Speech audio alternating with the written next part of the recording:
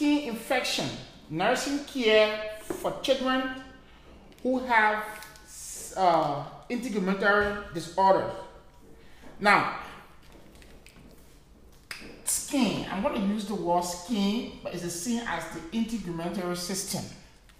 Now, skin infections could be due to bacterial infection, viral infection, or even fungal infection. So, arthropods bite, like stings from arthropods, and flies, mosquitoes, tigers, bees, fire ants, mites, ticks, spiders, scorpions. Those are different insects, different kinds of arthropods that can cause skin irritation and can cause skin infection. Now, what is important about these things, my concern is going to be around when you have a spider bite. What is the quickest nursing intervention? When you have a bee stings, what can you do to put the situation under control outside the hospital, and what can you do in the hospital? Those are things the anchors are concerned about when it comes to nursing. Now, bacterial skin infection could include pyoderma.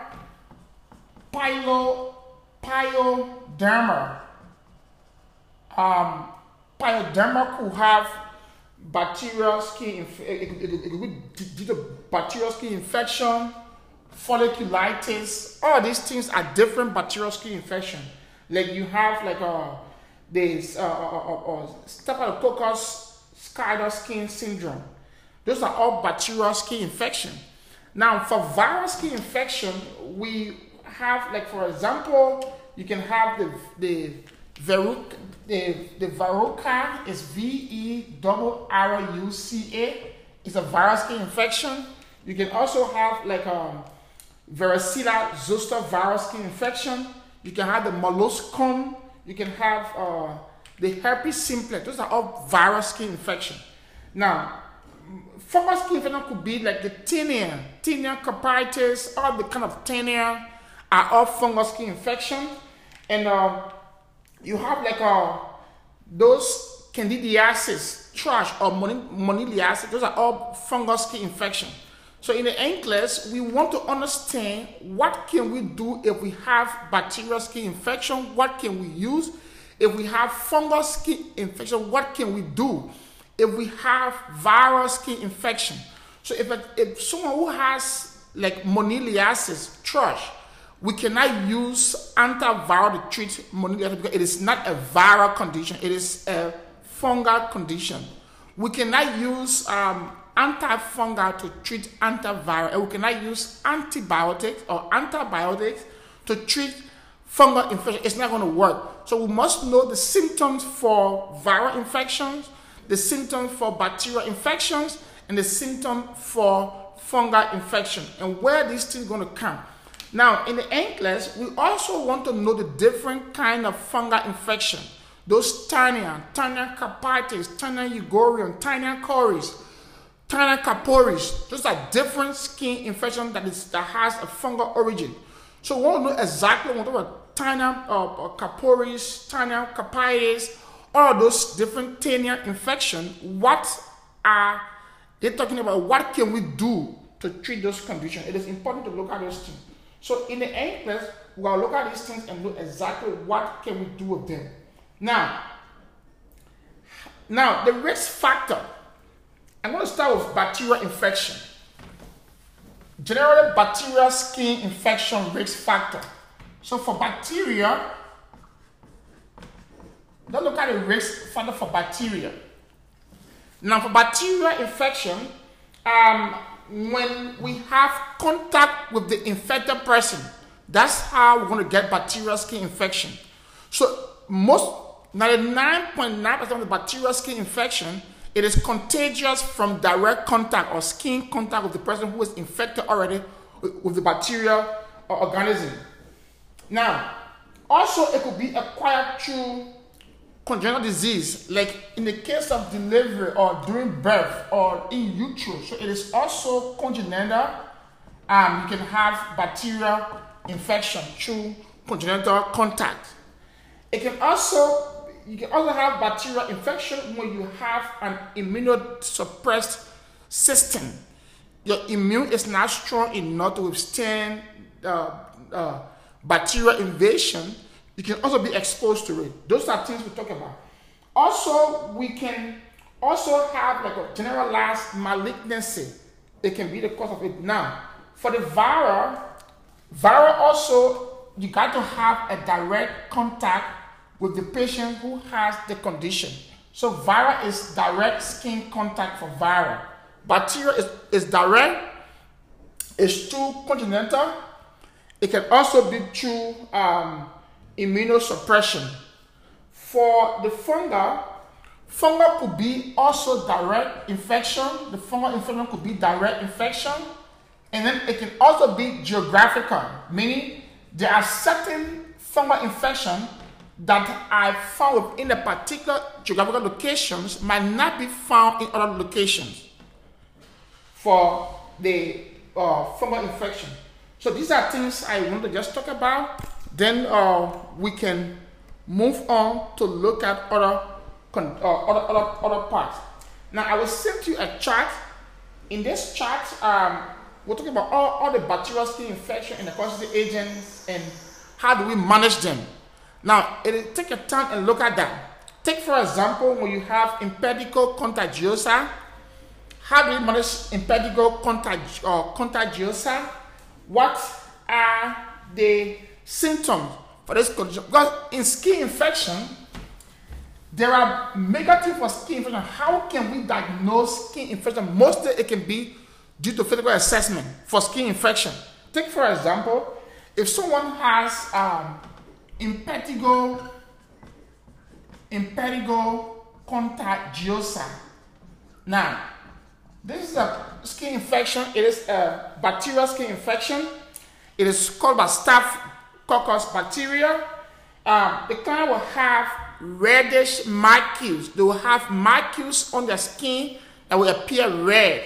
Now, we have to understand how to diagnose skin condition just by looking at the condition or by doing a physical assessment with the help of inspection to diagnose this skin condition. We have to know that. Now, if we diagnose them, how we can provide management? We can treat this condition, this impetigo contagiosa. It can be treated with triple action cream, antibacterial, triple action, antibacterial, an antibiotic can treat this condition, or antibacterial, any of the anti-infective can treat this particular impetigo contagiosa. Now, we could use oral or parenteral antibiotics. It could be oral, taken by PO. It could be through injectable. It could be through IM or IV. We can also use those routes to treat skin infection that has an origin with the impetigo contagiosa. So I'm going to give you a chart. This chart will help you look at the chart and exactly you know what's happening there. You have like MRSA, the multi-resistant Staph aureus condition. MRSA condition, you look at them. I will give you the one with the viral origin, the viral infections. How do you treat them? Look at those things, learn them well. Like when you have herpes zoster or shingles, what are the symptoms for shingles? What is the concern of the nurse when the patient has shingles? What can you do to manage shingles or varicella zoster skin infection? Everything in there. Now, somebody sent me a text about this shingle, and it's in the Sanders book. And I was so impressed because they were reading and they saw it in the book. And they talk about borers. Borers is a word that links with these microorganisms, borers. So the borers are holes. So these are holes that are created by these microorganisms. So there are some microorganisms that will make borers. Borers are smaller holes. They will make these borers, put in their mites or their eggs in those borers. So you can understand, it's in the Sanders. We talk about it. Someone myself talk about it. It is in there. So I will give you a table for each infection, bacterial infection, viral skin infection, and fungal skin infection. For the fungal skin infection, you have to understand the different skin infection of fungus. Example, you have the Taenia capitis. Now, Taenia capitis,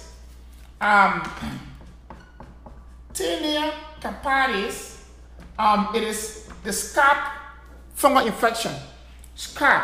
You have ringworm of the scalp. It's called ringworm of the scalp. Ringworm of the scalp. Taenia capitis. Now you also have Taenia corporis. Corporis is ringworm of the body. Corporis means body.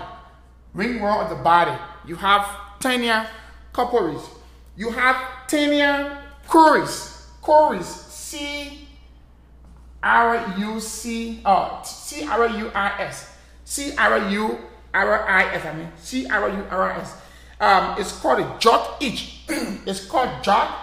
J-O-C-K. Jock itch. Now, you have the Taenia cruris, the jock itch. You have the Taenia pedis, athlete foot. Taenia pedis is athlete foot. You have this. Now, you want to understand these conditions. You want to understand the meaning of these different fungal infections and how can we manage them. We have the nursing management and we have the medical management for this condition. It is important to know these things very well. So I'm going to give you these things to go over them and have an idea on them. Then, one of the most important areas of this skin infection is when we talk about the different bites of an insect. Like you have mosquito bites, fleas bites, flies bites. What can you do when you have a mosquito bite? What can be done nursing-wise for other bites or other things? You have the bees, the wasps, the hornets, the fire ants, yellow jackets. When these things sting you, when they sting you, what are the management you want to do? What can you do? In the case of bees, the first thing you want to do is when there's a bee attack on the body, you want to make sure you remove if the bee is stuck in the tissue of the patient. It cannot stay in there and you treat it or you provide care. It got to be removed. So I will give you a table of these things. Then you have the lymph disease that is caused by the ticks. Ticks can cause lymph disease. We have them. We have the different spider, like the brown spider. You have like the black widow spider. You have the scorpion bite. What do you do next to scorpion bite? So I will give you these things. Take your time and look at them one at a time. It is important to look at these different skin infections that is being caused by these organisms, whether they are microorganisms, whether they are arthropods or other insects. Take your time and look at them and make sure you read them well for moving ahead. So I will give you all of them in a group chat. Go ahead and look at this skin infection. Any question on this skin infection?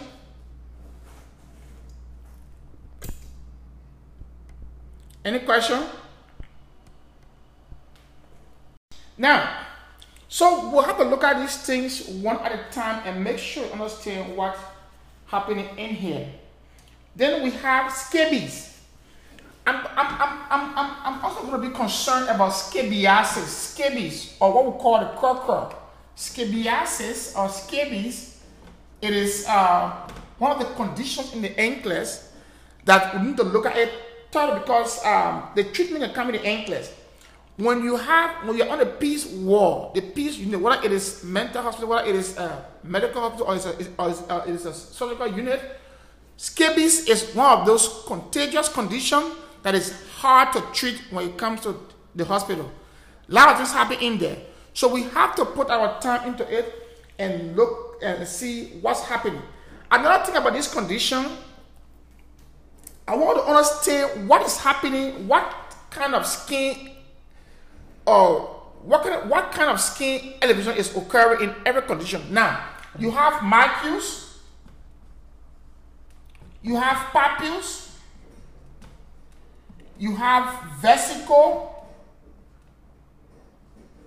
you have vesicle, you have wheals, you have different skin elevation. And every skin elevation has a particular dimension or has a particular guideline that defines it to be, example like macules or papules. Now, when someone has shingles, what kind of skin infection they're going to have? What kind of skin elevation they're going to have? When someone has in the case of like a chicken pox, right? Or someone has measles, what are they going to have? So in the NCLEX, this condition I'm going to give you, every condition has a particular skin elevation that you need to pay attention to and know which skin elevation is being caused when the patient has measles, when they have like a bee sting, when they have scabies and other things. You have to understand one at a time what is happening in there. Now, for scabies, let's look at scabies a little bit. For scabies is there will be itchy skin when there is scabies. Now, scabies skin rashes become very much itchy at night. It is at night most often we're going to have more itchiness or more itching from the scabies infection. Scabies will become more often between the fingers. Why? Because you will use the finger to scratch the scabies. Now, when you scratch the scabies might remain in the nails, and then the nails erupt or between the finger. It stays there and creates new scabies rashes or infection. So that's why you always see the scabies infection coming between the fingers, on the buttocks, and other part of the body. It is more prominent in between the fingers. So you will see it growing between the fingers. Even if you have kids who have scabies, you will see this happening mostly between their fingers. That's why they're going to have the scabies infection occurring. Now, one thing about scabies, you will see pencil-like marks. Pencil. Why they say pencil? You will see a pencil-like mark. These are things you want to look at for the NCLEX. Scabies will have pencil-like mark. Why the pencil-like mark? You'll see this long mark because they are like scratching their skin. And the skin cannot be scratched like this. No. They will scratch their skin with force from up downward or from down upward. So as they're moving the nails on the skin up downward, it leaves some long fingernails mark. Those marks are what we call the pencils-like marks on the skin when the patient has scabies. So the kids will have these pencil-like marks. In the NCLEX, the NCLEX will tell you a patient, you computed a skin assessment, and the patient has itchy skin at night, and they have these pencil-like marks. What does the nurse anticipate to be that patient diagnosis? They will have all these different skin infections, and that correct answer is going to be scabies, because scabies is going to have these pencils-like marks when you have scabies. For the infant, it's generalized for infants. For older children, it is not generalized. It comes to a particular locations on the body. Now, for the infant, you'll see pimples on their trunk. On the trunk, like around their back, you'll see pimples around there. They're going to grow into scabies and they're going to seep fluid, and then you will see it will be a fluid-filled vesicles in subsequent time. It starts with macules, it graduates into other higher elevation, and subsequently go into vesicle. You're going to have fluid-filled vesicles when you have scabies. Now, they're also going to have blister, like I said, in the palm. They're going to have fluid-filled blister for the infant. Now, for the young children, most often they will have these blister or these rashes on the neck, the palms, the shoulder, and under their feet. So for the children, they're going to come in their palms, they're going to come the palms, the sole of the feet, the neck, and in the head. it's going to come around there for the young children. For the older children, mostly it comes in the genital area. For older children, it comes in the genitalia, it comes the hands, the wrists, and also on the abdomen. And you will see the older children standing up, scratching the abdomen from down upwards, scratching the abdomen, and you're going to have those pencil-like marks on the abdomen of the older children. Those are direct symptoms physically for scabies condition. Now, when we have scabies, how do we treat scabies? It is important we look at the scabies treatment. What do we use to treat scabiasis? We got to apply a scabicide cream. Scabicide creams are cream that can destroy the causative agent for scabies, the Sarcoptes scabies. Now, for these scabies creams, they come as 5% permethrin cream. They are permethrin. They are 5% permethrin cream that comes as the treatment for scabies. Now, you got to rub this cream all over the body for at least 8 to 14 hours. And that's the reason why more often we rub these creams at night. So in the evening, the patient showers and we rub these creams at night because it needs to stay on the patient's body for 8 to 14 hours. 8 to 14 hours, it needs to be on the patient's body for this permethrin cream.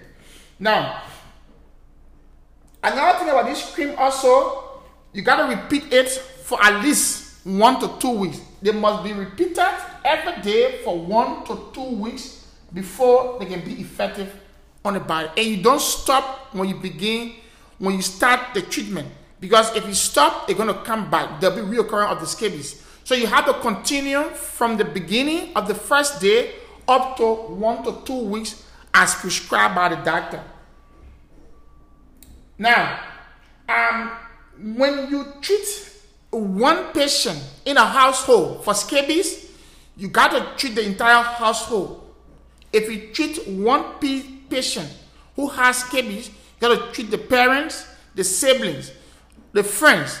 If they are in a classroom, you got to treat the whole class for scabies, because it is contagious and it takes time to get mature and you start to have the skin rashes. You got to also treat everyone that came in contact with the patient during the period and 60 days after the infection. During the period and 60 days after the infection, you got to treat everyone that came in contact with the patient, the entire family. You got to make sure you wash the underwear, their towels, the underwear, the clothing, the sleepwear. They need to be washed in the hot water. I remember back in the days when we used to have scabies, when we were little children coming up, they will put our clothes into the pot and they're going to boil the clothes in the hot water and put bleach in them to make sure they are washed and the high temperature can kill the microorganisms that are causing the scabies. So they need to be washed in a hot water, very hot water. The entire household clothing, including underwears, sleep clothes, beddings, and other things, pajamas. You need to put everything in a washer and wash them with a hot water to be safe. Now, if you have a carpet in the house, then also use a vacuum cleaner to clean the carpet. You vacuum the carpet. If you have furniture, you got to wet the furniture. You got to wet the furniture in the house, because these objects in the house can house the scabies mites. So you got to use everything. Now, we can also use calamine lotion, or we can use cold compresses when the body is itching, because it's very itchy. Scabies itch a lot. So if the child is itching, you can use the calamine lotion or use cold compresses to reduce the itching. For the children, you will use them until the itching subsides. Now, we can use a drug called ivermectin. Ivermectin can be used. If these measures fail us, we can use ivermectin. It's IVERMECTIN.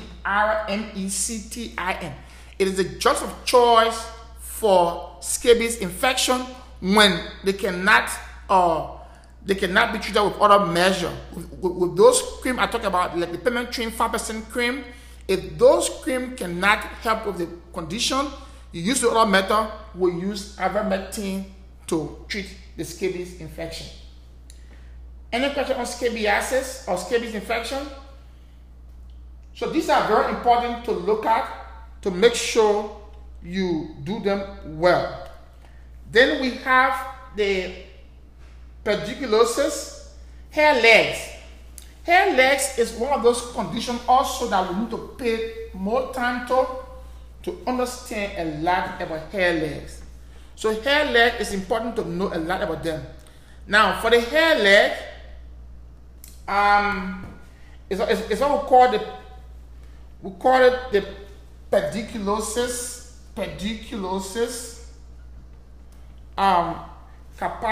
capitis. Now the hair legs, they are very intense, they itch a lot. They are very small, rare bumps you're going to find on the scalp of the head. They have knights. The knights, they are found on the shaft of the head. The knights are like their eggs or what they leave behind. So this is the hair. Now, they are always found on the hair shaft, meaning on the bottom of the hair string. This could be the hair string on the head. On these hair strings, you'll find the knits for the hair legs along the way. Not on the scalp. They are not found on the scalp. They are found on the shaft of the hair, H-A-I-R. So there you can find the knits, N-I-T-S, of the pediculosis capitis on the head. Now, we use 1% Permethrin shampoo. That's the treatment of choice for hair legs. So remember, we use this time 1% Permethrin, and we use 5% for scabies.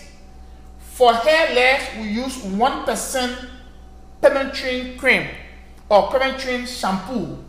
For the scabies, we use 5%. Remember this very well. This is the entry point. For scabies, we use 5%. For hair legs, we use 1% Permethrin cream. In the end, they might give you both 5% and 1%. Remember, the 5% is to scabies, the 1% is to what? Permethrin, or is to the hair leg. Now, we can use this shampoo, or we can use Spinosad. We can use the Spinosad or Spinosad 0.9%. Spinosad 0.9%. Topical suspension can be used also. We can comb the hair and remove the knits from the hair. So that's why you see in in some part of rural Liberia, you see people sit in the house or even the house at night, and they will take this white cloth or white clothing and spread it on their laps, and they will comb the hair, and you will see the droplet from the hair. Those nets are dropping from the hair on the white clothing, and then you will see them popping it with their nails. They put it at the back of their nails and pop them. That's how they do it. So it is, so you use the comb to remove the nits, N-I-T-S, from the hair shaft. Then you apply this cream. So the nits is removed for 7 days. Each day you remove it and you apply the shampoo. So you gotta do it 7 days in a row. So you comb the hair each day and apply the shampoo for 7 days to treat the hair legs with these creams. You make sure you wash the clothing, wash the bedding in hot water with detergent. It could be any kind of a detergent that can be used to wash the laundry, or laundry detergent can be used to wash the clothing, but they should be washed in hot water. For the most difficult cases, we might not use this cream because the cream will not be successful in treating the condition. We use a drug called Malathion. We use Malathion 0.5%. Malathion 0.5% to treat the condition. It's Malathion. Malathion 0.5% can be used to treat the hair layers. If it is difficult to be treated with those other conditions, we use this particular cream to treat it with it.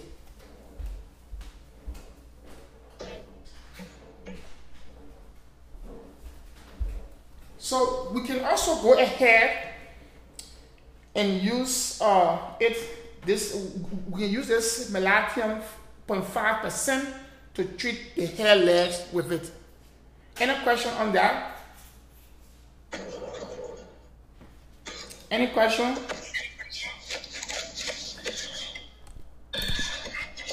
So Yasa, your now dermatitis and acne, these are common skin conditions of the pediatric population.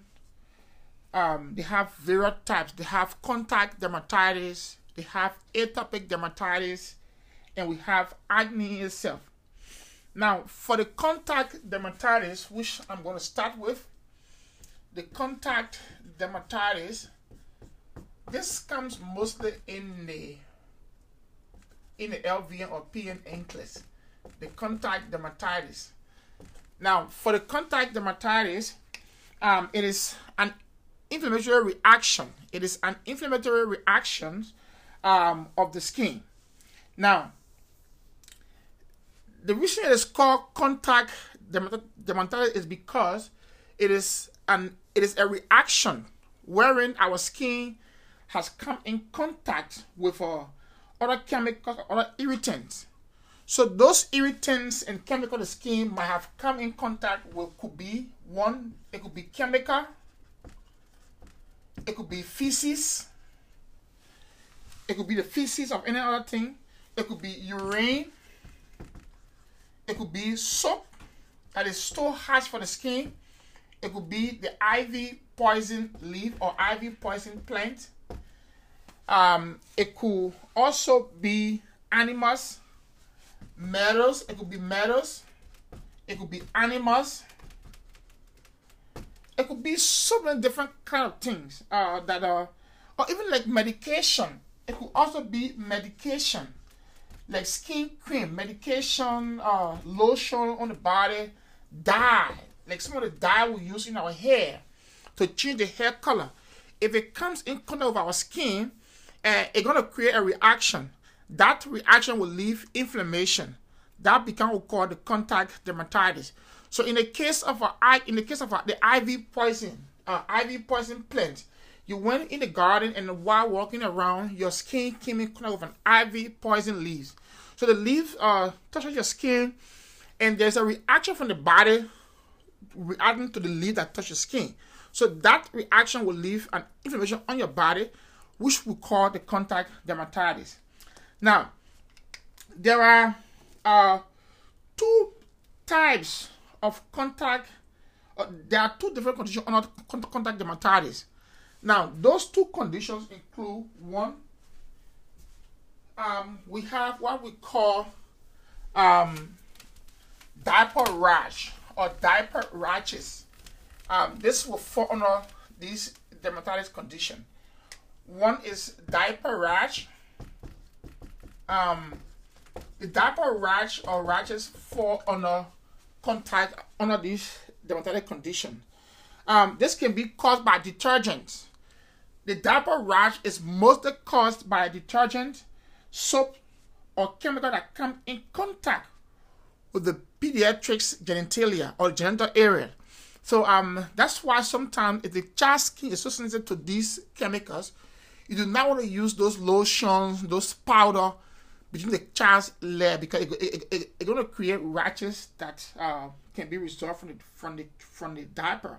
It can also be a result of thrush, moniliasis, or other fungal infection, like Candida albicans can be the cause of diaper rashes. Then we have what we call the seborrheic dermatitis. So this is called diaper dermatitis, or diaper dermatitis in short. Then we have the second one is the seborrheic dermatitis. Seborrheic dermatitis. Now, this seborrheic dermatitis is one of the kinds of dermatitis. It is the cause is unknown. The cause is really unknown. It is idiopathic. We do not know the cause of this condition, but it's most common in infancy and puberty. Sometimes we call it blepharitis. It can cause blepharitis. It can cause otitis externa. It can cause cradle caps. These are different things that comes about when you have the seborrheic dermatitis. Now, what is important here is what can we pick up from these conditions? What can be picked up from these conditions is what I'm concerned about. That is the physical assessment. Because in the NCLEX, we must know these different conditions and what are the physical symptoms for this condition. In the NCLEX, they're going to give us these physical condition symptoms, and they will ask us for the management, or they will ask us for what they are. So we must know how to identify them by physical symptoms to be able to identify their nursing management to be put in place. Now, under here, for the contact dermatitis, there is always this, you have rare bumps coming in. You have rare bumps. Rare bumps will appear on the skin for contact dermatitis. You're going to have a blister. There will be fluid in the rare bumps or blister. The client will have warm skin, and it will be very painful. So there is rare blister, there is warm skin, and it is painful. They're going to also have drainage, and it might create crust after the drainage is dried up. They're going to create crust, and the skin will become scaly, raw, and thickened. So the skin becomes scaly, raw,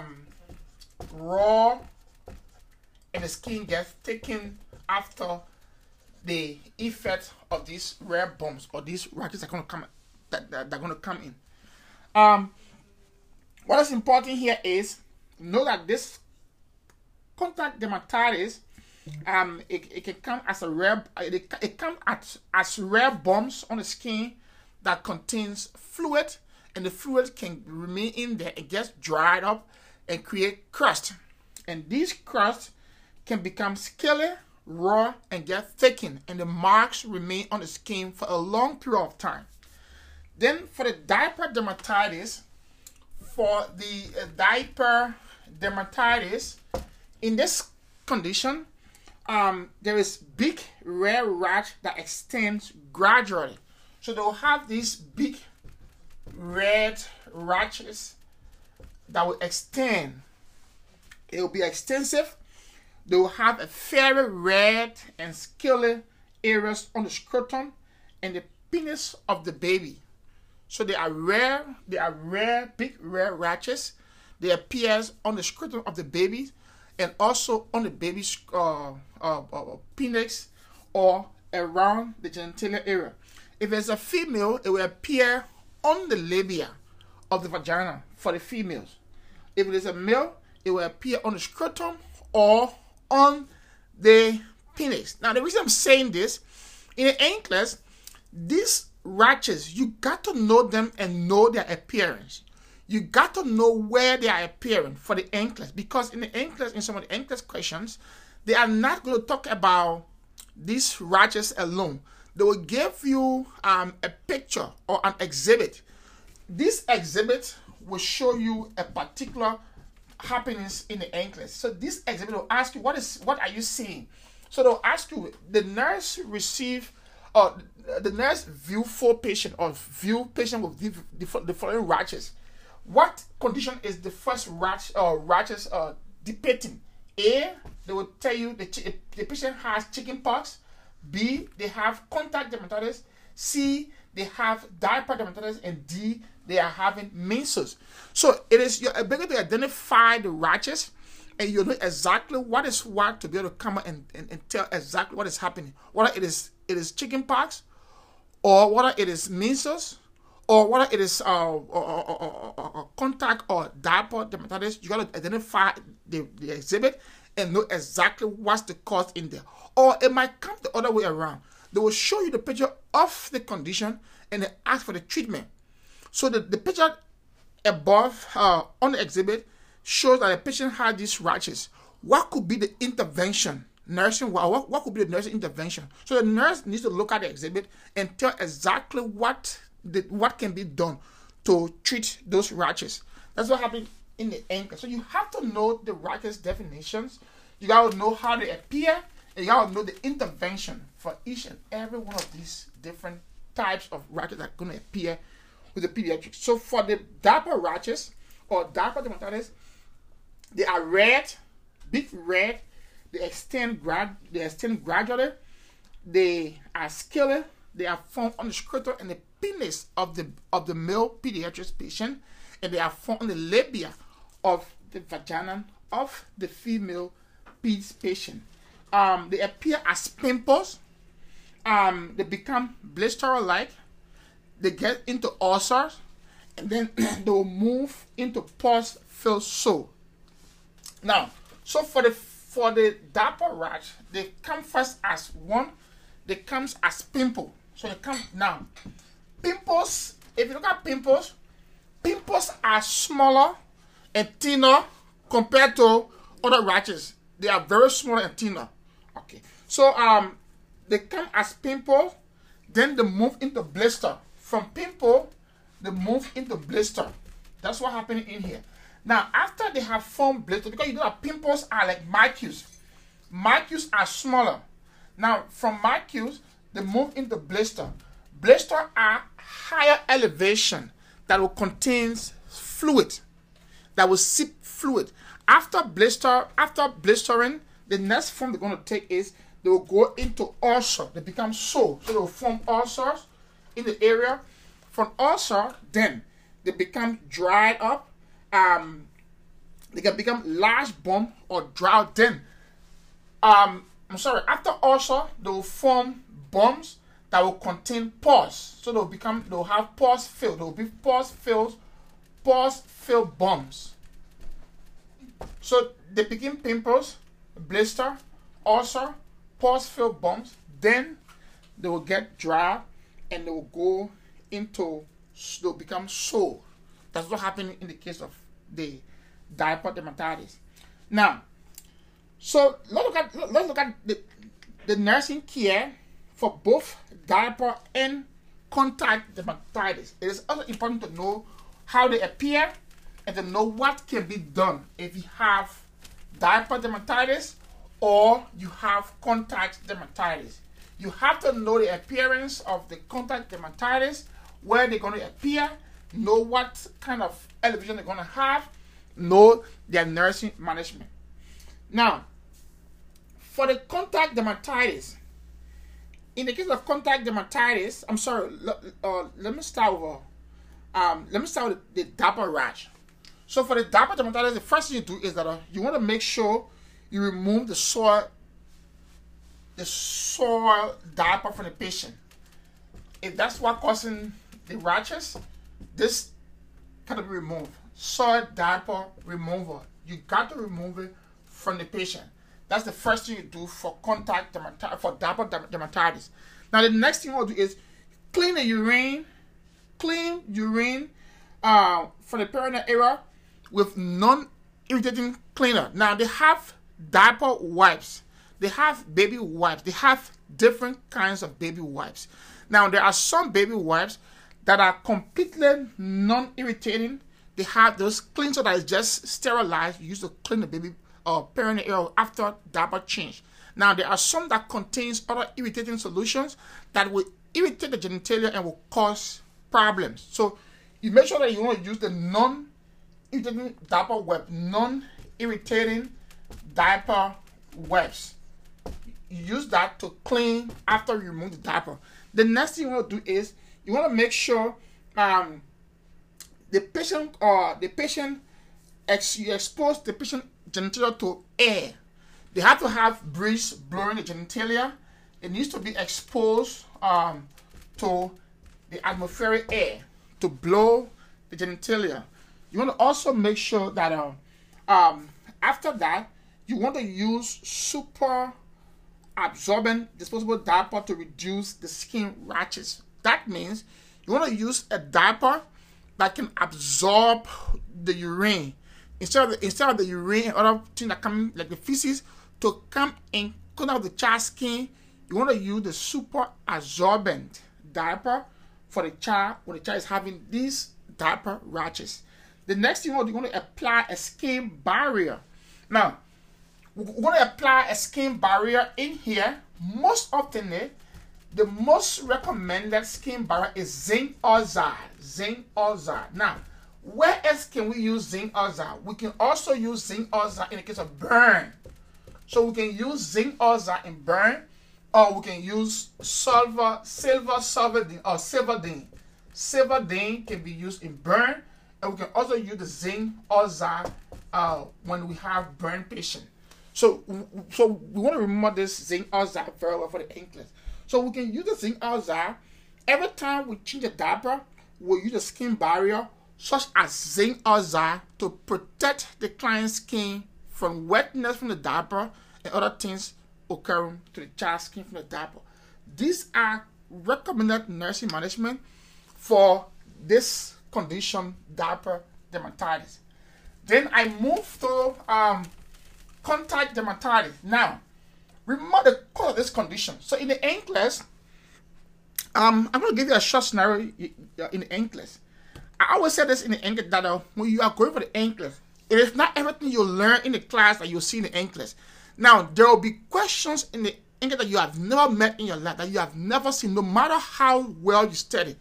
There will be one or two questions in the anklet that will make you that will blow your mind out, that you cannot understand from anywhere. Now, those questions are questions that you use your tricks to answer those questions. You use your strategy to answer those questions. Take, for example, in the anklets, when you get confused to pick a correct answer from an option, from 4 options, you use the safest options among those 4 options become the correct answer. Now, so in the case of this dermatitis, this contact dermatitis, you have to ask yourself, what is the causing agent? What causing the contact dermatitis? We said we have items that come in contact with the skin. It could be soap, it could be insect, it could be animal, it could be plants, it could be anything that comes in contact with the skin that will cause the skin to be irritated, that will cause inflammation. So if that's the case, then the first nursing management for this condition is to remove the item that has come in contact with the skin. So you remove the irritant. That's the first thing here. You remove the irritant, meaning what is causing the skin to get reaction. You remove that from the skin. That's the first thing you do. Now the next thing you do on here is you limit further exposure. If this person is having exposure to IV poison, that means they cannot be exposed to IV poison or IV poison plants. So you take that away from them. Make sure they stay safe. That is all about contact dermatitis. Any question?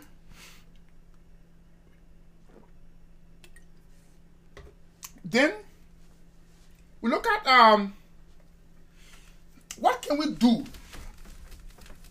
This is specifically for the anklets. When a patient appears on the ER or under your watch, and the patient was exposed to IV poison plant, they were exposed to IV poison plant, or leaf, what can you do? Now, they have a specific management that we use to treat RV poison. Now, the first thing is you cleanse the area as soon as possible. Clean the area. It could be the skin. Cleanse the skin as soon as possible. ASAP. ASAP. Clean the skin as soon. The moment it comes in contact with the skin, the first thing is you clean the skin of it. You can use a cold running water. So you go towards the sink, you open the sink, you allow the sink to pour water on the skin where you came in contact with the Ivy League plant to clean the skin. You do that. That's the first thing you do. Then you use soap and shower or to cleanse the skin. The next thing you do is your clothes, your shoes should be cleansed in hot water with detergent.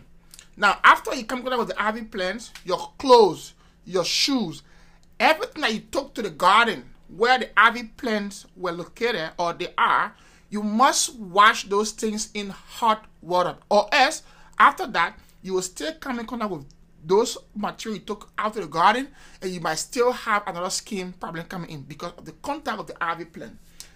You want to also make sure you apply calamine lotion. You apply calamine lotion. Where else do we see calamine lotion? Calamine lotion can be also applied in the case of chicken pox. So we can use also this calamine lotion in chicken pox. When a patient has chicken pox, skin problem, we use calamine lotion to help to dry the vesicles that will be created for the chicken pox on the skin. Now, we use calamine lotion in the case of poison plant exposure. We make sure we can use Boro solutions compression.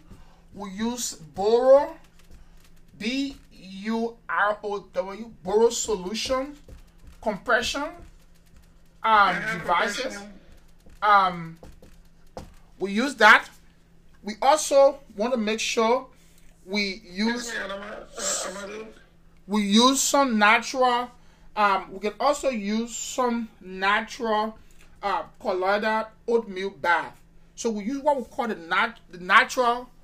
We can use natural colloidal oatmeal bath when you have the skin being exposed to ivy plants. Lastly, we can use corticosteroids because the skin will have some reaction. So the corticosteroid will help to reduce the reaction. We can use corticosteroid gel can be used. Corticosteroid gels can be used. Or we can also use oral corticosteroids for severe skin reaction of the face, the neck, and the genitalia that is not responsive to these topical solutions. So we can use PO medication to also administer to make sure that we come in contact with the ivy poison plant and it is not responding to these lotions we want to use on the skin. Yeah, OT.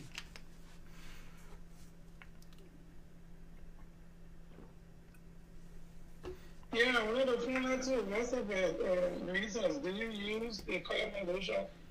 Yes, we can also use calamine lotion for measles. Yeah, it helps also. But the cream of choice for chicken pox is calamine lotion. Now, so that is just the nursing management for poison ivy leaf plant. Now, let's look at the last one, the seborrheic dermatitis. Seborrheic dermatitis. If a patient has or having a seborrheic dermatitis, what do we do? What are the nursing management for seborrheic dermatitis? Seborrheic dermatitis. Now, for the seborrheic dermatitis, you want to make sure you treat by scrubbing the scalp to remove the scales and crusted area. You gotta scrub the scalp gently. Scrub the scalp gently to remove the crust, or to remove the crusted areas. Now, we can use the petrolatum. We can use petrolatum or rub or ointment. It's greasy. We can also use vegetable oil, vegetable oil to rub it. We can also use mineral oil, which is also helpful. So we can use mineral oil, which can be also helpful. So we scrub the scalp and use these ointments on the scalp. In the case of seborrheic dermatitis, we can use a fine tooth comb, meaning the comb that got smaller tooth or that got smaller teeth. We can use it to comb the hair. We can also use shampoo daily. We can use an anti-seborrheic shampoo. We can use an anti-seborrheic shampoo can be used for the seborrheic dermatitis. These are just things you do for this condition. We can use other medications like we can use antihistamines, like Benadryl can be used. Benadryl is an antihistamine. We can use hydroxyzine, which is Vistura. We can use Vistura. Hydroxyzine. We can use the Benadryl itself, which is 100% Benadryl. We can use the Benadryl. Or we can use the hydroxyzine. Hydroxyzine contains Benadryl. It's also called the Vistura. This can also be used as an anti-anxiety medication. We use this mostly when the patient has anxiety. We can use this for the patient. It can also be used as antihistamine medication to treat reaction for other things that we have. We can provide antibiotics if the patient is at risk for developing secondary infection. So we can give the patient antibiotics when the patient has these skin conditions. We can also look up for common things like we can give antifungal ointments. If the patient develops candidiasis, we can give clotrimazole for the patient. So those are things about these conditions. Any question?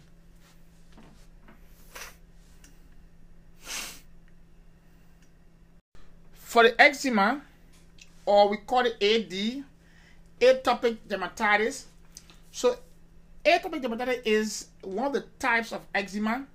It is also one of the integumentary disorders. It is not specific.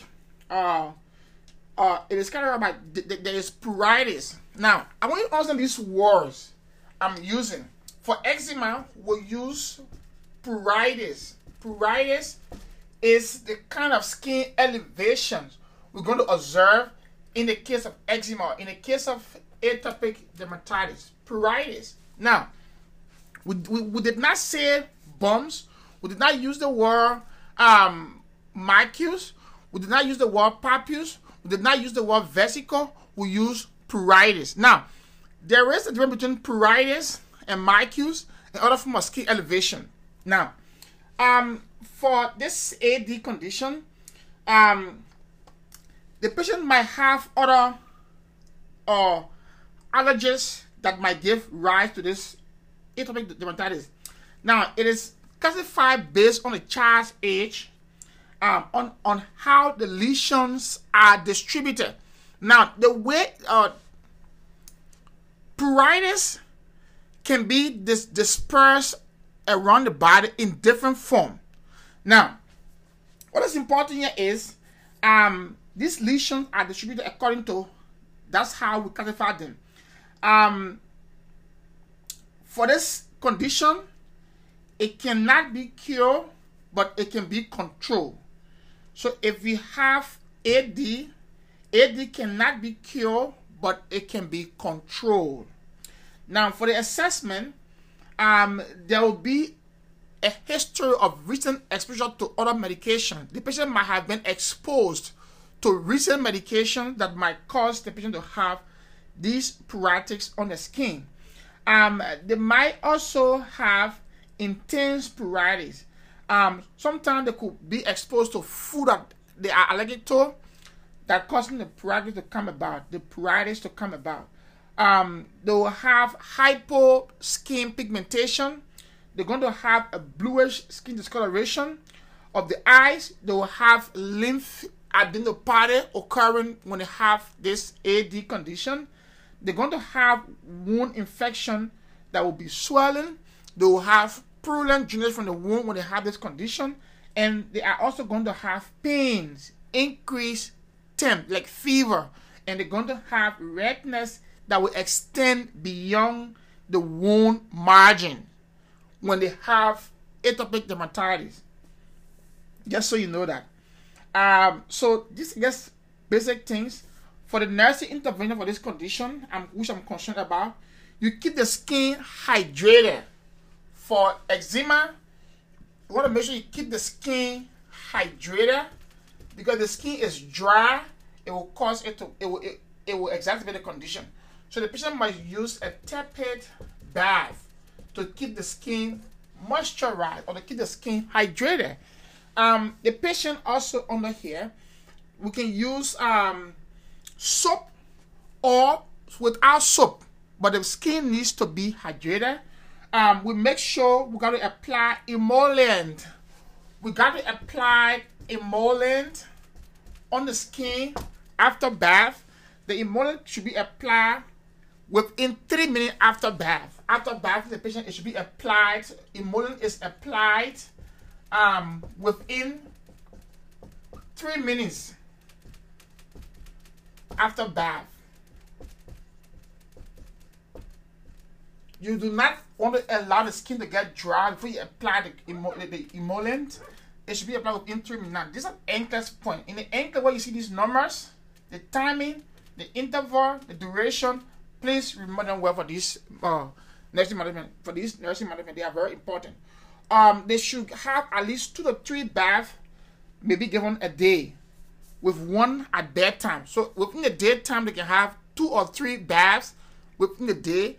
At bedtime, they can have the last bath before bedtime, just to keep the skin hydrated.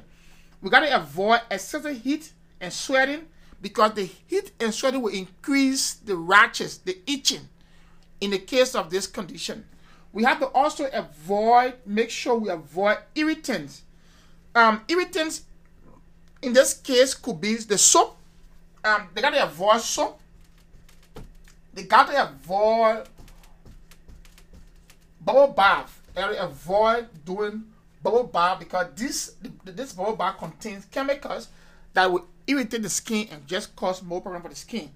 They got to also avoid some soap, perfumes, and some fabric softener in the clothes when they are doing laundry for them. Those fabric softener we use contains chemical that will irritate the skin and cause more complications when the child has eczema. They got to make sure we provide support to the child and the family, wash the skin folds and those areas of the genitalia frequently with water, assist in identifying the causative agent, and do away with it forever. We can also give the same medication, the antihistamines, which include the Vistira or the Loratadine, or we can give, Benadryl. We can also give Loratadine or Fexofenadine. So we can also administer Loratadine, or we can administer the Fexofenadine for a patient who have eczema. Any question? Any question? Acne is the most common condition, skin condition during adolescence.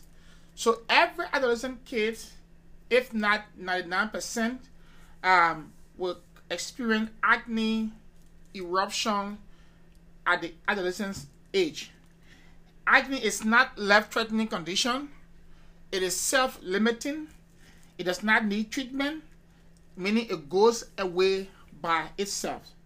Acne involves what we call the pilosebaceous follicles. It involves pilosebaceous. This is very not important for the English.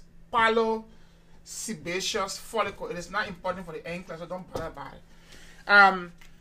It involves the pilosebaceous follicles, which is the hair follicles of the face, the neck, the chest, and the upper back. So what you need to understand is that acne is most commonly found in the let's say the most common area are face.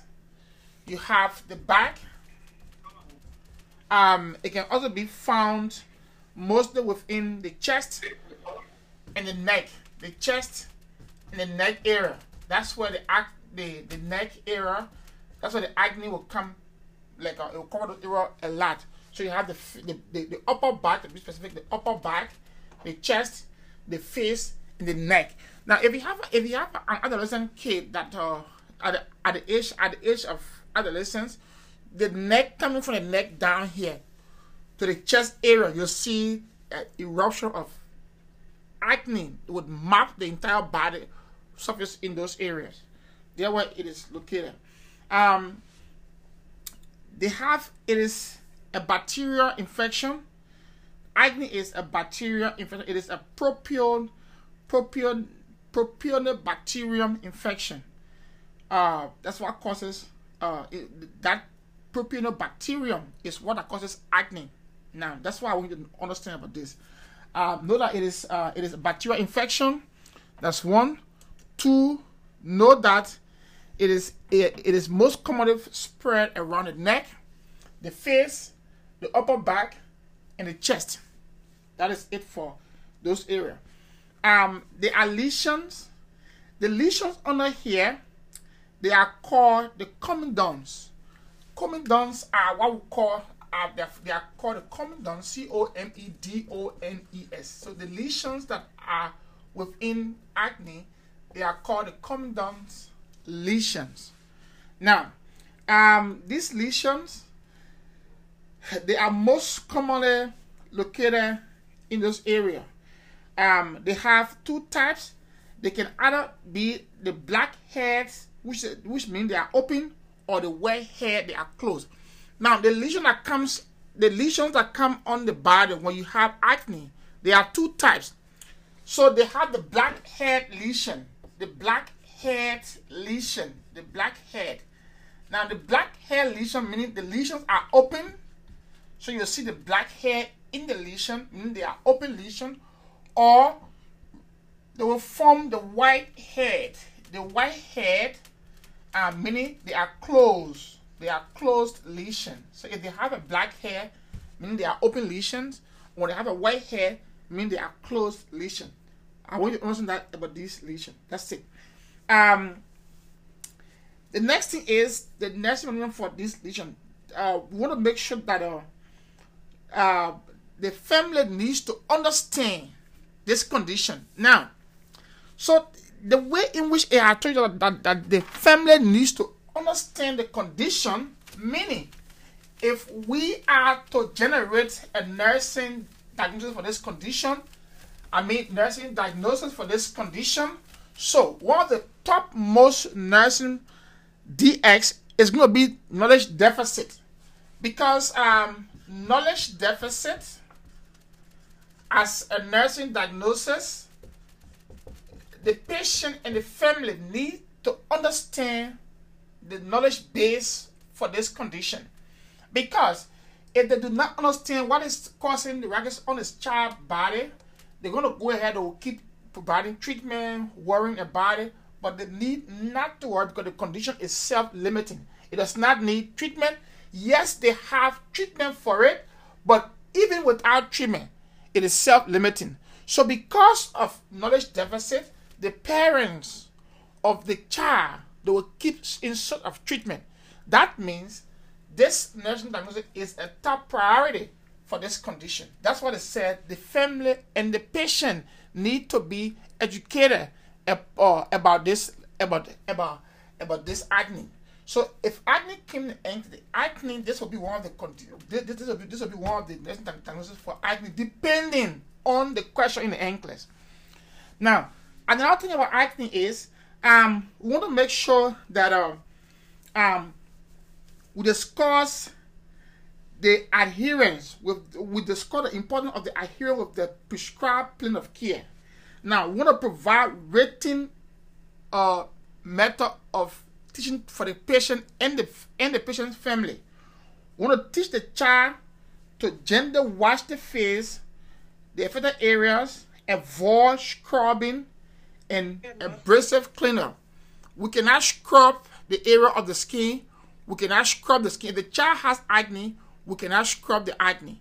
We cannot use abrasion. Guess why? The reason is when you have acne on your body, everywhere you're gonna burst the acne, the fluid from the acne, when you touch about the body, new ones grow to those areas. And that's why you see people like busting acne on their face. You want to look after years, the face get damaged. You do not have to burst it, because whenever you burst it, whenever the fluid will rub, it's going to create new acne in those areas. That's why you cannot scrub it. You cannot use to scrape it off or to like burst it, because it will create mold. That's the rationale for that. Another thing under here is you make sure you monitor depression, or because the kids going to have other problems. They're going to be worried about their facial appearance. When it comes on the face too much, they will have mirror in their hand, look at their face, trying to brush it up, thinking that when the more you brush it, it's gonna go. No, the more you brush it, the more it comes out on the face. We also make sure that they will get on the medication called tretinoin. They will get on a drug called isotretinoin.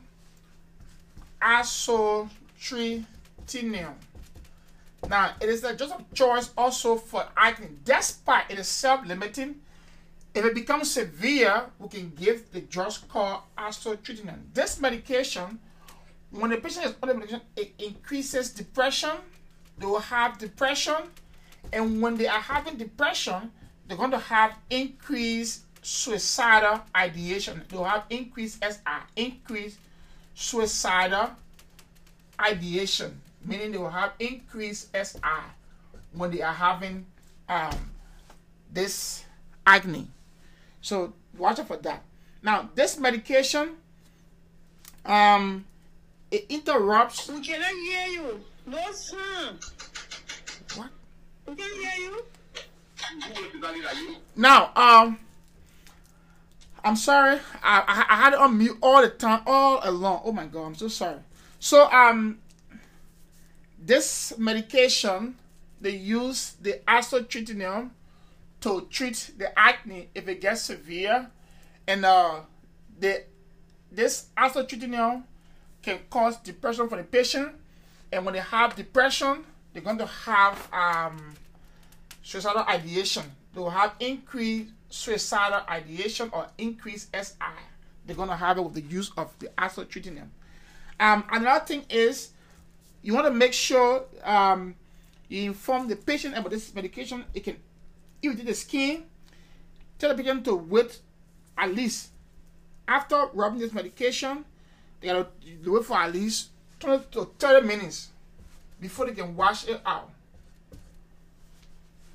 They got to make sure also they got to use a pea-sized amount of medication to apply at night. They got to avoid the sun ray when you are using isotretinoin medication. You got to avoid the sun ray because it's going to cause skin cancer or other skin problem. If you rub it and you are exposed to the sun ray. You can use a sunscreen. We can use a sunscreen that is SPF 15 or above. If you're using a sunscreen cream or anything for the skin, it gotta be above SPF 15 to help to protect the skin. You want to make sure you avoid sunburn, because it's going to cause problems. It's going to cause complication. If you are using the medication tretinoin alone and you're still having sunburn, it's going to cause complication. We can also use the benzoyl peroxide for acne. We can use the benzoyl peroxide medication for acne also. For the benzoyl peroxide, it is an antibacterial agent. It inhibits, meaning it prevents the growth of the acne agent. We can also, this medication can bleach linen, towels, clothing, but not the skin.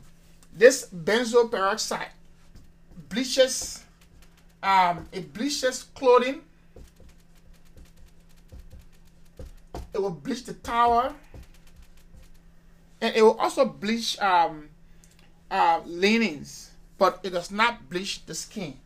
So when you are using this benzoyl peroxide, your clothes you're wearing, make sure that you use it at a time. You don't go when you use it with other clothing, it's going to bleach those clothing, but it does not bleach the skin. This medication, we can also use, these drugs can be used. You want to make sure for the isotretinoin, it's only prescribed by dermatologist. It is not an OTC drug, meaning it cannot be bought over the counter. It needs to be prescribed by a dermatologist. It has an adverse effect of creating dry skin, dry eyes. It decreases night vision. This medication, isotretinoin, this isotretinoin can decrease night vision. You have decreased night vision when you're on the medication. It can cause dry mucous membrane. It can cause dry skin. It can cause other effects like headaches. It can cause cholesterol to become elevated. It can also elevate triglyceride level in the body. It also causes depression. Like I said, the patient will have increased suicidal ideation. They will want to commit suicide when they're on the medication. They can also have some violent behavior. So because of that, when the patient is prescribed the medication, you want to make sure you monitor for behavioral changes when they are on the isotretinoin. Now, I'm going to go through this drug because this is one of the drugs that is frequently administered in the NCLEX. It's frequently talked about in the NCLEX, the isotretinoin. Now, this medication, you do not take it in pregnancy because it is teratogenic. It is teratogenic, meaning it has the ability to cross the placenta and destroy the fetus or whatever implant you have in the uterus when you are pregnant. So it is not for pregnancy. This medication, if you are on this medication, you have to be on oral contraceptives. If you are active sexually, you need to be on 2 types of contraceptives to prevent pregnancy. Because if you take it along with those, if you take it and you are pregnant, it's going to cause some other congenital abnormalities to the fetus or to the baby when the child is born. It might even it destroys the pregnancy when you are pregnant and you're on this medication. This medication, if the woman is sexually active, the patient must agree to use 2 forms of effective contraceptives at least 1 month before and during the treatment, and at least 1 month after the treatment. So we use 1 month before the treatment. Now you must use 1 month before the treatment. You gotta use 1 month preventive measure for pregnancy, before you start the treatment, and you gotta use 1 month prevention for pregnancy after the treatment has ended to prevent pregnancy. Because if you get pregnant after even a month of this medication, you can still have problems. Any question? So this ends. It ends for us. Now, burns. There are different types of burns when it comes to pediatric skin conditions. So burns fall under nursing care for children who have integumental disorders. Now, for burns, we have different categories of burns. We have thermal burn. Thermal burns. We have chemical burns. We have electrical burn. We have radioactive burn. We have different kind of burns, and all of these burns definitely destroy the skin integrity. The type and severity of burn affects the treatment plan.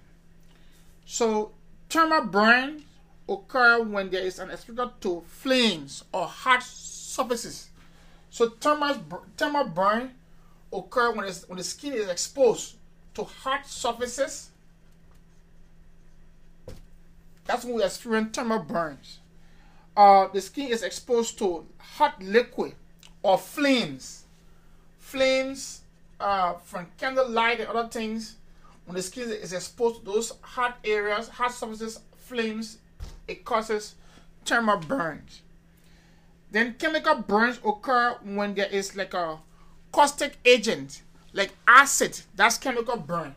The caustic soda or caustic agents, acid, it could be sulfuric acid that is formed within a car battery. It can cause chemical burns. Or sometimes alkali, the battery will put in the AAA, AA, or those battery, they can cause chemical burns. Or even organic compounds. Organic compounds can also cause chemical burns that can break the skin integrity. What is important here is, I will come to the most important part. Let me just go through this. Now, we have electrical burn. Electrical burns occur when our body part is exposed to current, to electrical current. That can cause chemical burn. Now, this burn can result into severe damage, including organ damage or tissue damage that will lead to instant loss of the patient that is exposed to the electrical burn. So when you get electrocuted, it could lead to amputation of your legs, your arm, or body part that got exposed to the electric appliance. It could lead to cardiac arrest. That's why when you are someone is being electrocuted, when the person get off that position, you want to start to do CPR right away because the person's heart has lost waves. So you have to go into to begin to do CPR. That could also revive the patient. There are different kind of burns. That is burn to the skin. So we have first, second, third, and fourth degree burns. Now, if you have not learned anything in the NCLEX about the skin, please know the burns and their effects. You have first degree burn. You have second degree burn. You have third degree burn. And you have fourth degree burn. Please know these ones. Know them to your fingertip. Know how to identify a first degree, second degree, third, and fourth degree burns just by looking at the burn picture.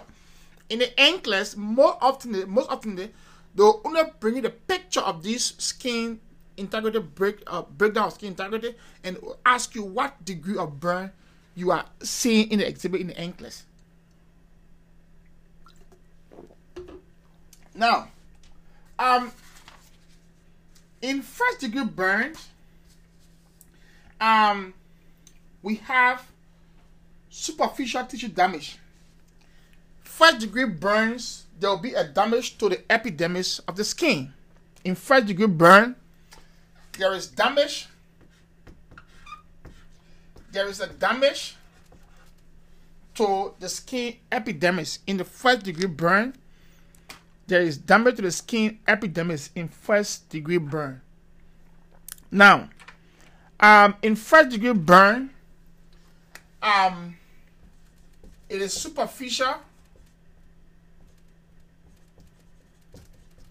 It's superficial. Now, in first degree burn, how it appears, I want you to understand these things accordingly. There will be damage to the epidermis in first degree burn. It appears pink. The appearance is pink to red in color. There is no blister occurring in first degree burn. That is one point of that. It appears pink to red. It will appear pink to red in color. There is no blister occurring in first degree burn. There is no blister occurring in first degree burn. The first degree burn, there can be blanching. Blanching is if you press on the skin is removed. But at the beginning of the first degree burn, there is no blanching. But blanching can occur when you press on the skin can blanch. The skin can move apart and you'll see the dermis lie underneath the epidermis. Or you'll see the redness after the skin is removed. But in first degree burn, there is just superficial. There is pink or red color occurring. There is no blister occurring. It is painful. It heals in 3 to 7 days. It heals in 3 to 7 days. There is no scar. There is no scar tissue.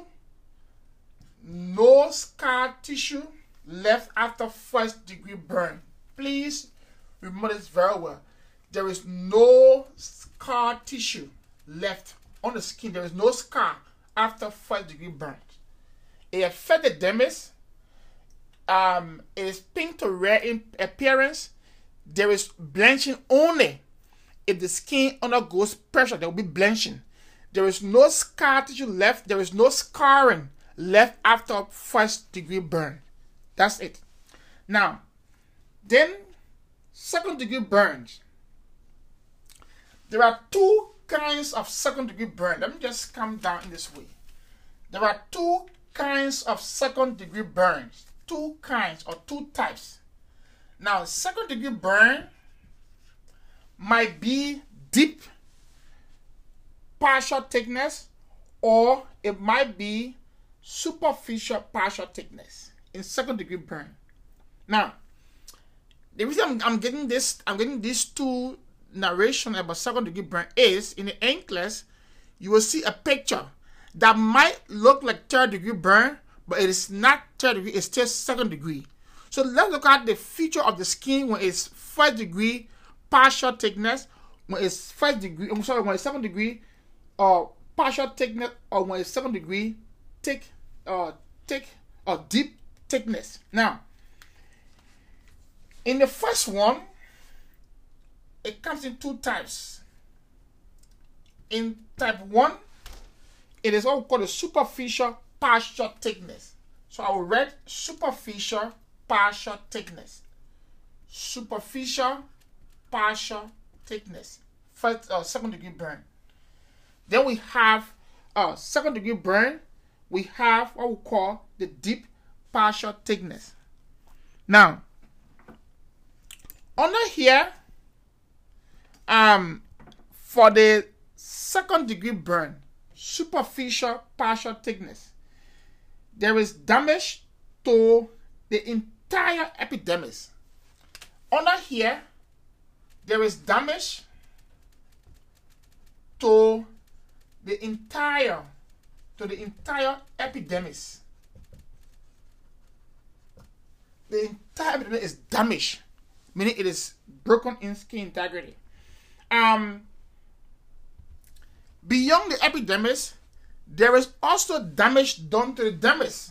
So it also damages the dermis. That is the second layer that is formed beneath the epidermis. That is in there. Now, how does it appear? It appears painful. It is moist in appearance. It is wet because there are nerve endings that have gotten destroyed, that gotten exposed. So you will see like sweating when you touch it. It feels wet or it feels moist because the tissue underneath have been exposed to the atmosphere. So it will sip fluid. It will be oily. It will be moist. You will feel some wetness in your palm when you touch it. When you touch a second-degree burn. That's how I'm describing it, so that you can understand it and see it and know it when you see it. Now, second-degree burn, there is mild to moderate edema. So second-degree SPT, there will be mild to moderate edema. In second-degree superficial partial thickness burn, there will be mild to moderate edema. So there will be swelling. It will be a little bit of swelling occurring in a second degree partial thickness burn. But there is no eschar occurring. There is no eschar occurring in here. There is no eschar occurring in here. There is no eschar occurring in the second degree partial thickness burn. Now, in this second degree partial thickness burn, it also blenches with pressure. So with pressure, it blenches with pressure.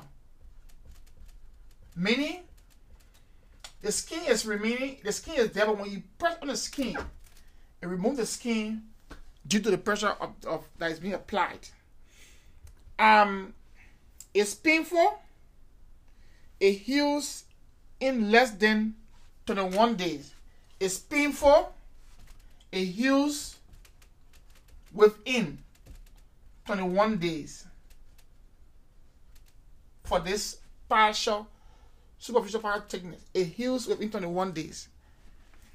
There is variable scarring. So meaning there might be scarring.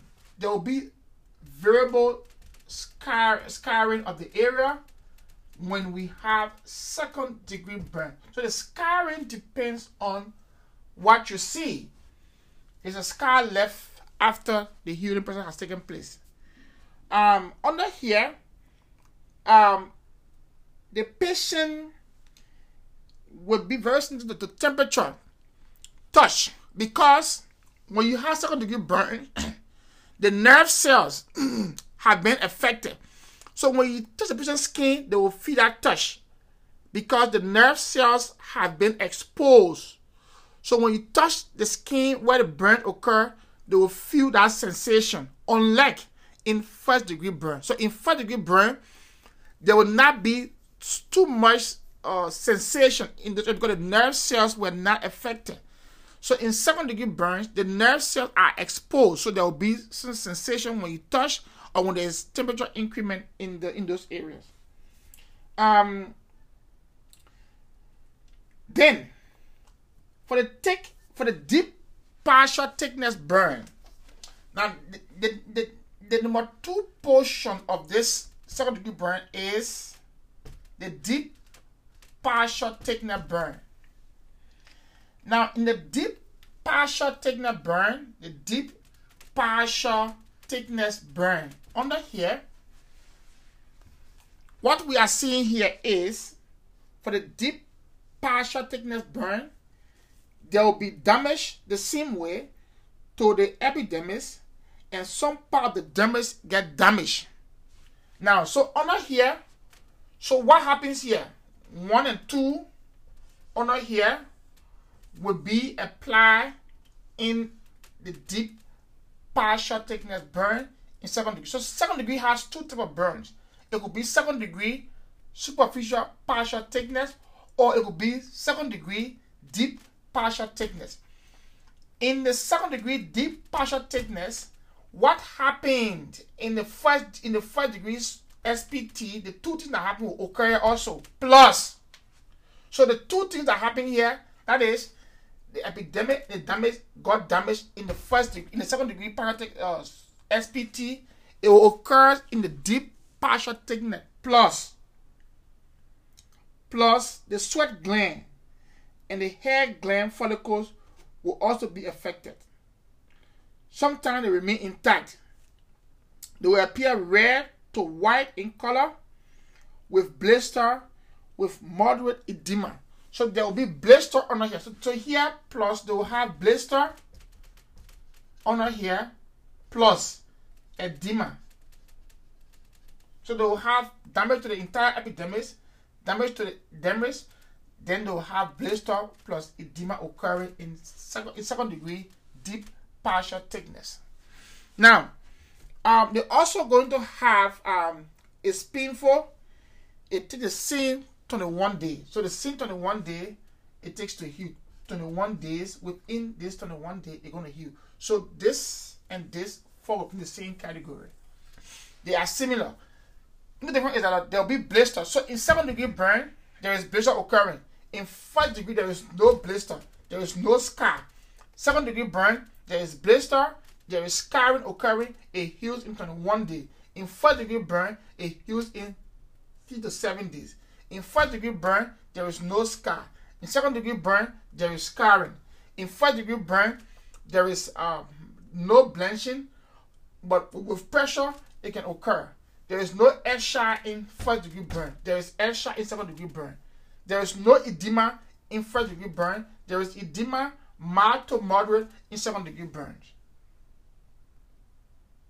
In first degree burn, it affects only the epidermis. In second degree burn, it affects both the entire epidermis and the dermis. Look at that comparison very well. Now, then third degree burn. I'm going to erase this. So in third degree burn,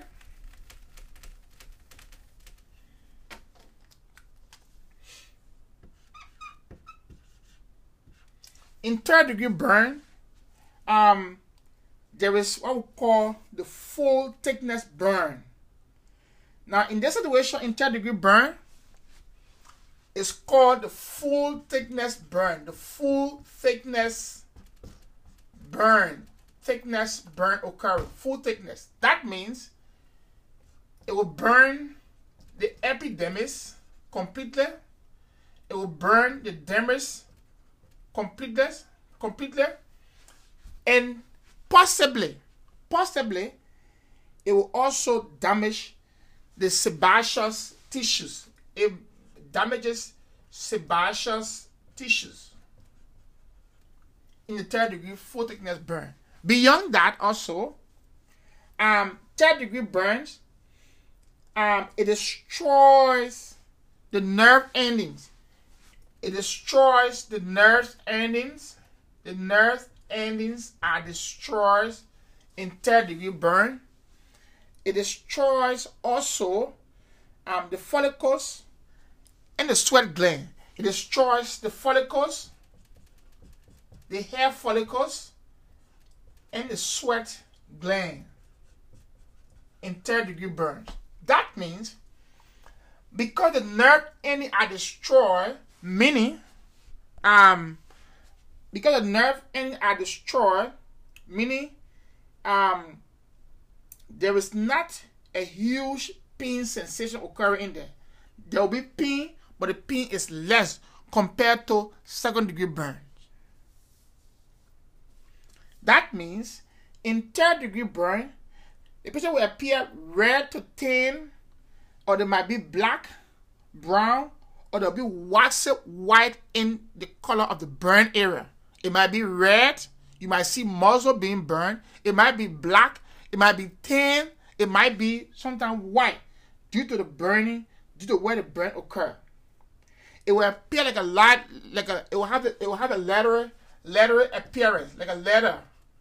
You have this letter appearance in third-degree burn, like you have like a letter material.